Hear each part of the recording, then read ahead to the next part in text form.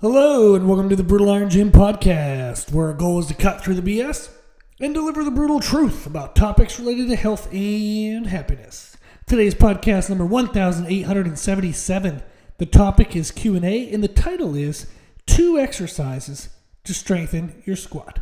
Now, I was talking with one of my clients. They are a personal trainer, and they were asking about exercise ideas to help their clients' squat strength. So they have some clients who are struggling with positioning as well as strength in their squats. And the trainer, my client, has been just kind of struggling with what exercises would best help the individuals, but they're feeling a little lost with trying to figure out all the different options. So they just wanted to kind of talk it through. They wanted options that were not machines. They train in a facility that doesn't have a lot of machines, and they don't actually like the machines that the gym has that they train at. They feel like they don't match people ergonomically. They don't feel very comfortable. So, like the leg press is a 45-degree angle leg press. It requires a lot of hamstring mobility, which a lot of their clients do not have, so it can actually aggravate their clients' lower backs more than it'll actually help strengthen their legs. So they have just some equipment hatred for the gym they train at. So they wanted non-machine options. They wanted minimal setup time because some of the clients they train are 30 minutes sessions, some are 60-minute sessions. So the 30-minute sessions, they can't spend a lot of time getting into a million things, setting up a million things. And then they wanted minimal technique learning. Again, since they don't have a lot of time to teach everything in 30-minute sessions, and they don't want their clients to feel overwhelmed. Some of the clients are already feeling frustrated that their squats aren't improving, so adding a very highly technical accessory is just going to possibly frustrate them even more. Why I wanted to make this a podcast was I felt like those were categories that many listeners would identify with. Not machines, being if you train at a home gym, you might not have a lot of machine options, or maybe you also train at a commercial gym that the machines just kind of are trash. And that definitely happens. So if you have limited machines, these would be good options for you. Also, the minimal setup time. Again, if you have a short workout window, you don't want to spend a lot of time setting up a lot of weird stuff. And minimal technique learning. If it's not highly technical, we can get into it, get moving faster, get results faster. And typically, if you don't have a trainer there to teach you the movement, less technical movements are better in general when you're just trying to teach yourself. So I liked all of those options and all of those kind of criteria, I guess would be a better way of saying that. And the 2 options that we decided on were walking lunges and RDLs. Now, why is it 2?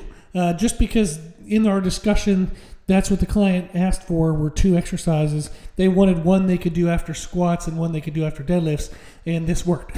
So the lunges were something we would do after squats. The RDLs are something we do after deadlifts. So that's why it's 2. Walking lunges. I love walking lunges for clients. I do them for myself, even though I hate them. I hate them in the sense that they're not as comfortable as just like getting into a leg press or getting into a machine and having the machine guide you and move you. Walking lunge does require more effort, gets you way more winded, and I usually feel like I need to go on a diet after I'm done doing walking lunges. I'll get like my first set or 2 in, and I'm like, dang it, like why am I so damn fat? This is awful. So they're very effective. But the main reasons why we chose walking lunges as a way to boost your squat were the muscles that it targets and the incredible variety that is possible. The muscles that walking lunges target are everything you need to squat. So you have the adductors, which are the inner thigh muscles. They need to be strong to allow for proper mobility and to properly stabilize the hips. And they're involved in the lift. They are involved in the contractile kind of forces and supporting forces that you need for a squat. They're absolutely necessary. It also works your abductors, like your glutes and the muscles that kind of rotate the knees out. So the adductors play a role in stabilizing your knees on like inward. Abductors play a role in stabilizing your knees outward, so they kind of counter each other. And again, that helps improve overall mobility, hip stabilization, and strength in the lift. Lunges offer a unilateral focus, so you can ensure that you're building each side equal. It helps to balance out any side-to-side weaknesses. And due to the variations that are possible, there's an enormous amount of personalization when it comes to walking lunges. Now, you can do actually like stationary lunges versus walking lunges. We had just talked about various types of walking lunges because that's what the client liked. But you can do stationary lunges as well. The variations, you have like a hang hold where you just hold kettlebells or dumbbells down at your side, and you can do stationary reverse lunges, stationary forward lunges, or you do walking lunges.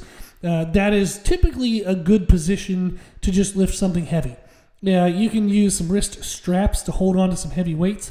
You can hold 60, 70, 80 pound dumbbells and do walking lunges, and that's a very good weight.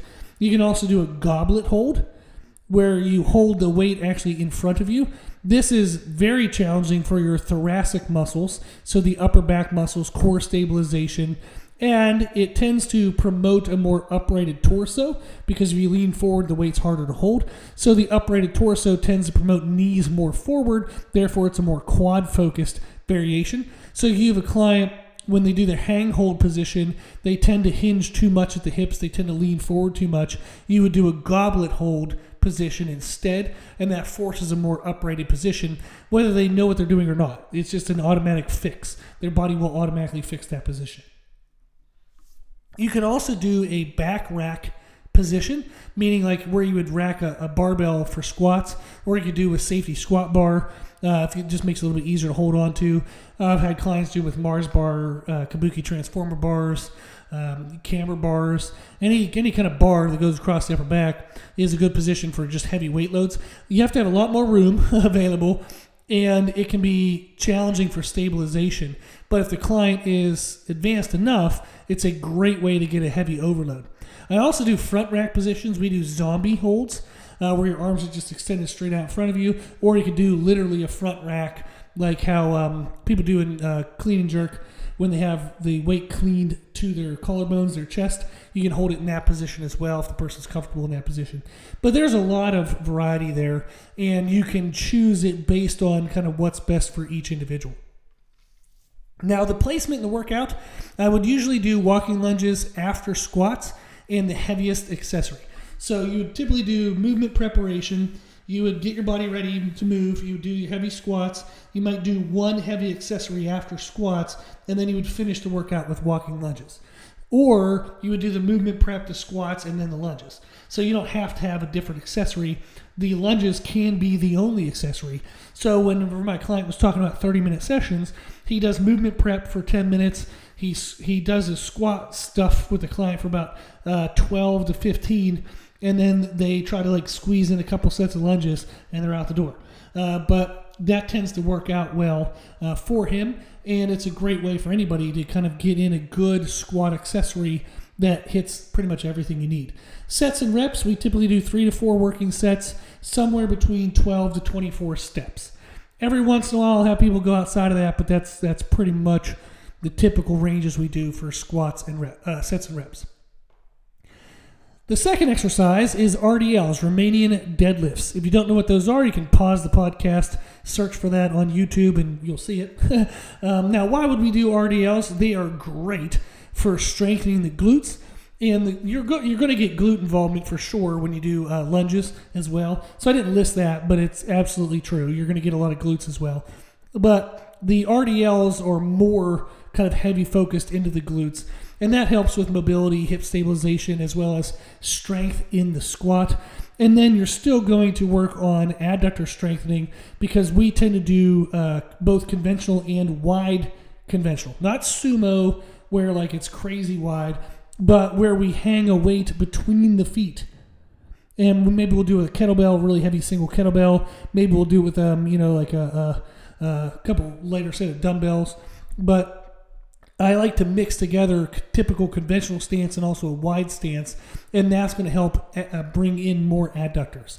But they are great. RDLs are great for helping to increase overall squat performance. The variations we do, like we said, is we do conventional. We do a wider conventional where we hang something between the feet rather than outside of your feet. We'll do barbell, dumbbell, kettlebell. We'll switch between hanging something that we are hanging hold or the back rack position where it's up on your upper back. Now, an RDL with the bar on your back is technically called a good morning, but it fits into the RDL family, so that's what we're calling it. It's just another variation of an RDL. Now, typically, the placement of RDLs in your program are actually better after deadlifts. So if I have a client squat early in the week and deadlift later in the week, I don't do RDLs after squats most often because I don't want to cause lower back fatigue, the bracing and stabilization that's needed for RDLs. I don't want to cause lower back fatigue in the spinal erectors and the other muscles around the hips like QL and some other things. So I don't want to overly fatigue those muscles that then when they show up to deadlift, they're too worn out. So it's better to do RDL, like heavy hinge-based accessories after deadlifts. So I do sometimes mix and match certain accessories for certain lifts on different days, depending on when I want the muscle stimulus versus the muscle recovery. So I don't want to damage the hinging mechanics on squat day when I want them to deadlift 2 to 3 days later. So we would add RDLs after deadlifts. So they would do movement preparation, you would do your deadlifts, and then you would do RDLs. Now that might be beneficial for squats, and that might be why you're doing it, but you're still going to do it on deadlift day, and RDLs absolutely will help your deadlifts, so there's no worries there at all. It's still a very good accessory for deadlifts.